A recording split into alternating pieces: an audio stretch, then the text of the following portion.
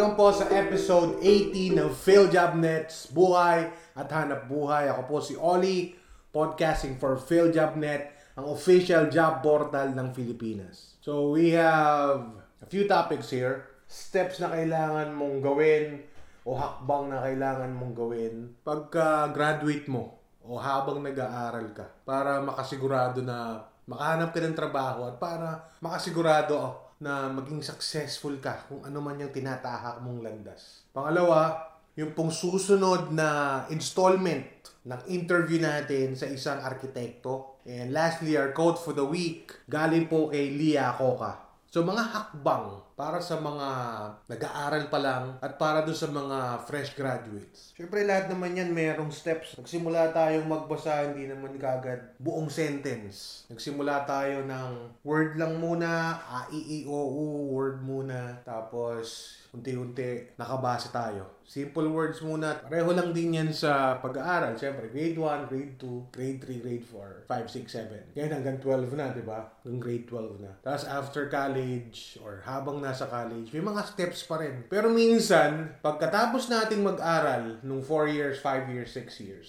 sa college, nakakalimutan natin na may mga steps pa pala na dapat na hakbangin para mas madali ako makahanap ng trabaho. Tapos, pagka-graduate, nahihirapan, di ba? Nahihirapang makahanap ng trabaho. Bakit? Kasi nakalimutan niya na meron pa palang mga steps na kailangan niyang gawin para mas madali siya makahanap ng trabaho. So, kung nahihirapan ka makahanap ng trabaho, malamang merong mga steps na hindi ka ginawa. Ano-ano ang mga pwede nating gawing steps para mas madali ang paghahanap ng trabaho? Pwede kong ibida kaagad ang PhilJobNet, pero hindi. Dapat dumaan muna tayo dun sa steps. Kasi sa PhilJobNet, papapadali talaga yung paghahanap ng trabaho kasi maraming job postings dyan na makakatulong sa iyo sa paghahanap ng trabaho. PhilJobNet.gov.ph. Pero, ito muna yung mga steps na to. So, nag-aral ka na ng college. Kahit anong course pa yan, napag-aralan mo na yan. I-build mo daw yung skills. Yung skills dapat above average. Kasi napakaraming kompetensya, 'di ba? Panahon na nga ng AI Hindi lang tao ka kompetensya natin ngayon, pati na rin robot. So, kung ang skills mo ay below average, malamang maunahan ka nung mas mataas yung skill level doon sa trabahong gusto mo. Gusto mo bang mangyari yun? So, kailangan i-build mo yung skills mo na na nakahilera doon sa pinag-aralan mo. Katulad nga nung interview natin na pakikinggan nyo mamaya. Arkitekto siya. So ano yung mga skills na dapat meron ng isang arkitekto? Magaling mag-drawing, magaling sa math. Napag-usapan natin dati yun. Dapat magaling din sa pakikitungo sa tao, magaling mag-compute, syempre. Magaling mag-estimate ng materyales, marunong makitungo sa mga tao. Maraming skills yun, halo-halong skills. So ikaw, dun sa course na tinake mo, o dyan sa kurso na kinuha mo, ano ba dapat yung mga skills? Ikaw na mismo ang makakaalam nun. Kasi makikita mo naman yung mga trabahong dapat mong puntahan, di ba? Kung kulang ka sa skills, o hindi pa above average yung skills mo, hindi at par yung sa skills na kailangan, siguro dapat mag-upskill, mag-upgrade ng skill. Okay, so okay na yun. May mga skills ka na. Bakit inuna natin yung skills? Kasi wala kang isusulat sa resume mo kung wala kang skills. Di ba, lalagay mo lang doon, graduate ako ng gantong school at wala akong job experience, natural. Paano kitang tatanggapin? Kung ako yung HR manager or HR recruiter, tatanggapin ko na yung may experience, tatanggapin ko na yung may skill. Pero nga kung may skill ka, na maipapakita na sakto dun sa trabaho ina-applyan mo at sakto dun sa pinag-aralan mo, meron kang isusulat sa resume. Okay? So yung resume naman ang pag-usapan natin. Marami tayong tips na naisulat dito sa PhilJobNet at meron din tayong mga episode sa podcast natin. Pakinggan nyo po yun. Paano ba gumawa ng mainam na resume? O paano ba ma-convince ang recruiter sa pamamagitan ng resume ko? So, basahin nyo po yung mga articles natin. Pakinggan nyo yung ibang episodes natin tungkol sa paggawa ng magandang resume. Okay, so resume. Ano pa? Kung nabanggit natin, experience. Paano ako makakahanap ng experience? Bagong graduate nga ako. Nag-OJT ka, di ba? Or, nag-o-OJT ka ngayon. Ano yung dapat gawin mo doon sa OJT mo? Siguro, alam mo na, no? Pero sasabihin ko pa rin, pumasok ka ng maaga, huwag ka malilate, tapos pakita mo na talagang gustong-gusto mong gawin yung mga pinagagawa sa'yo. Aralin mo lahat yung mga nandun. Hindi mo man ginagawa yung mga bagay na nakikita mo sa loob. Mag-take notes ka, aralin mo yung organization, aralin mo yung skills na pwedeng i-apply doon sa trabaho na yun, o aralin mo yung skills na hindi tinuturo sa'yo. So, paglabas mo ng OJT mo, mas angat ka dun sa mga iba na kasabay mong nag-OJT. Okay? Or kung pwede naman, mag-part-time job ka na nakalinya dun sa pinag-aralan mo. So, magkakaroon ka ng experience at magkakaroon ka ng maisusulat sa resume mo. Yun ang 3 additional steps na pwede mong magawa after graduation. Bago po tayo tumungo dun sa last part ng ating interview sa isang arkitekto, papaalala lang po namin sa inyo ang pag-register sa PhilJobNet. That's philjobnet.gov.ph, philjobnet.gov.ph. At ito po ang interview natin, ang huling parte ng interview natin sa isang arkitekto. Ano ba ang software bukod sa CAD na pwede nilang pag-aralan para kumbaga pagtungtong nila dyan, meron na silang idea. May mga software ka ba na ma-recommend sa kanila? Yeah, before I say that, apart from balikan ko lang yung sige. sa expenses. Okay. Apart from yung mga drafting tools, yun din, you have to have a computer set up to be able to install and run programs such as AutoCAD, SketchUp, Revit. Okay. Apart from that, you also have to save up for books that would guide you, such as Graphic Standard. Nandun kasi yung mga tamang sukat na mga from chairs to tables to basically ergonomics and spaces within from houses to commercial buildings. Okay.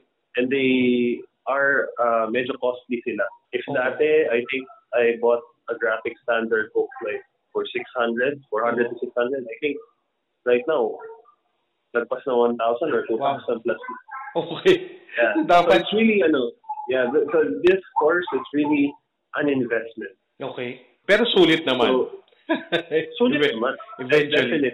Definitely. And especially if you take care of yung mga binili sa'yo ng magulang mo na para gamitin mo. If you really take care of them, magagamit mo siya hanggang ngayon. Hanggang sa nagtatrabaho ka na. Hanggang sa you're a 60-plus-year-old na consultant ka na lang. Wow. Still be opening those books. Okay. That's good. As well as yung mga building codes. Okay. That. Yung mga libro ng building codes. Yes. Okay. So, siguro, sa mga batang nakikinig sa atin, o kung sino man na gustong i-pursue yung pagiging arkitekto. So, huwag po kayong mawawalan ng loob, although medyo may kamahalan yung mga libro, yung mga gamit may kamahalan. Pero, sabi nga ni Mark, magagamit nyo siya hanggang sa pagtanda nyo kung iingatan nyo lang yung mga gamit na yan. Yes. And aside from that, marami naman resources. As long as your school or university has a library, magagamit mo rin. Ito naman sila mga ganun. You just have to be resourceful. If you go into this course na hindi kayo masyadong mapera. Huwag kayo mawala ng loob kasi ang daming resources available dyan. Okay. Even your mga pipiliin ng mentors ninyo, pwede naman kayong mapagkunan ng mga resources. Mamaya pag-usapan din natin yung mga naging mentors mo. Balik tayo dun sa computer. Dapat ba mataas ang specs ng computer para makapag-aral ng computer-aided design o kung anumang related sa architecture? Mataas ba siya dapat sa graphics or something else? Actually, if they are looking into computer-aided drawings, okay, pwede naman hindi mag-start sa high-end agad, like parang pwede rin pang gaming, ganun. As long as it's decent enough to run AutoCAD, SketchUp, and Revit. For example, I'm using an 8 GB RAM laptop I forgot yung gigabyte ng video card. Maybe it's around 2 gigabytes. Okay. And that is decent enough. Pero if you really want, kung gusto mo mag-excel sa graphics design, like yung level ng quality na, sabihin mo lang what you see in, when, I'm sure mga kabataan dyan, alam na ngayon yung nakakapanood ng Marvel movie. If they want that level of design like sa Thor, sa Asgard, mga ganun, you have to invest more on mapapagastos ka talaga. To be able to run programs like Lumion. Kasi our office is already running Lumion. Okay. Pang pang presentation for landscape and buildings. So talaga nakakapag-render ng high quality. Ganda na nun Pang Hollywood na yun. Kasi you also have to buy the software. Oo. Hindi yung isang challenge dyan. Okay. Although may mga free, may mga free versions naman sila, pero limited yung features. So, pero syempre, lot of resources are available, makakahanap tayo ng paraan na nila. Oo, pero one thing din pala na while it's good that aspirants would be investing on graphic design, always don't forget the basics. Okay. If either pumasok ka na sa course na yan you're bored with it or you learn from it during your study, yung basic drafting design. Okay. Kasi bottom line, pag nagpe-present ka sa client, if you're conversing with the client and you want something to present to him or her immediately, kailangan habang kausap mo siya nakakapag-drawing ka. Okay. Para ma-interpret yung gusto niyang ipagawa sa'yo. Okay. So, on paper man lang o digital, dapat handa ka na i-sketch yung kung ano man yung nasa isip ng kliyente. Parang ganun ba? Yes, that is ideal. Okay. That's good. Siguro yung mga bata matutuwa doon sa sinabi mo na yun. Kasi insider info na yun para sa kanila, di ba? Kumbaga, yun na yung pagkausap mo na yung kliyente, ano ba dapat yung ginagawa mo, di ba? Now, before you became an architect, a full-fledged architect, nagkaroon ka ba ng mentor? Meron bang tumulong sa'yo or meron kang sinundan na yapak ng isang arkitekto bago ka naging ganap na arkitekto? Yes. Aside from the architects that we read on our books, sila Architect Leandro Locsin, Architect Francisco Maniosa, and other foreign architects that we look up to because of what they contributed to the community. There's also yung mga naging mentor namin na tumulong sa amin para malaman kung how the business works. Okay. How did you find them? Did you find them in school or pumunta ba kayo dun sa office nila or paano nyo silang na-meet? Actually, both at school and at work. Sa school, during my thesis, I have a few architects na I look up to kasi sa kanila ko pinapacheck yung gawa ko. Okay. Sa sa office, yung naging team head ko, I look up to him because of his work ethic, yung mabilis na fast thinking and solution sa on-site. Kapag nasa site kami, there's a question ng client regarding a structure na binibuild pa lang. Tapos he has an immediate solution to that. He even draws it on the table napkin. Talaga?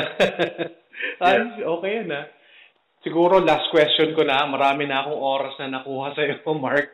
Problema. Yun sa mga gusto talagang magsimula na maging arkitekto, meron man silang pera o wala, ano yung mabibigay mo sa kanilang final advice para mas lalo silang mapursiging i-pursue ang pagiging arkitekto? Meron ka bang huling advice sa kanila para sa interview natin na to? Well, initially you just have to have patience. Okay. I think perseverance. Actually, pinapicturean ako sa seminar namin kahapon. Okay. I think they could apply. Okay. Napakaganda ng mga binigay mo sa aming impormasyon na to. So, para sa mga nakikinig namin, treasure to. If I may add. Okay, yung dun sa may isa pa kasi yung picture na as for young aspirants. Okay. Meron ako natutunan na 5C. Okay. I think it's applicable then as you go about the career in architecture. Okay. Always collaborate. Okay. Communicate. Okay. Coordinate with your peers, your consultants. Cooperate. Okay. And contribute. Contribute what you can. Okay. Kasi para sa akin, there's no such thing as wrong answer. Okay. So, as long as you can contribute, kasi in the long run, either you can contribute with uplifting livelihood as an architect, uplifting a livelihood of an individual, or a family, or in the future, the society. So, yung 5 C's na yun, napakaganda nun. Napakaganda nun, Mark. Maraming salamat sa pagbibigay ng oras dito sa amin.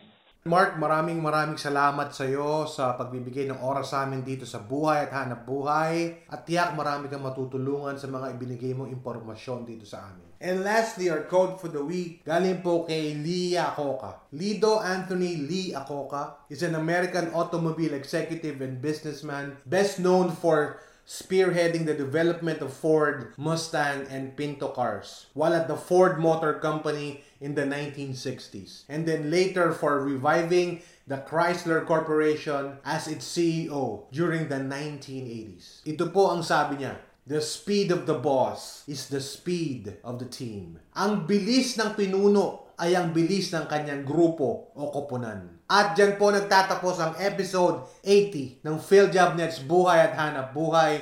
Maraming salamat po sa pakikinig. Ako po si Oli. Hanggang sa susunod po ulit.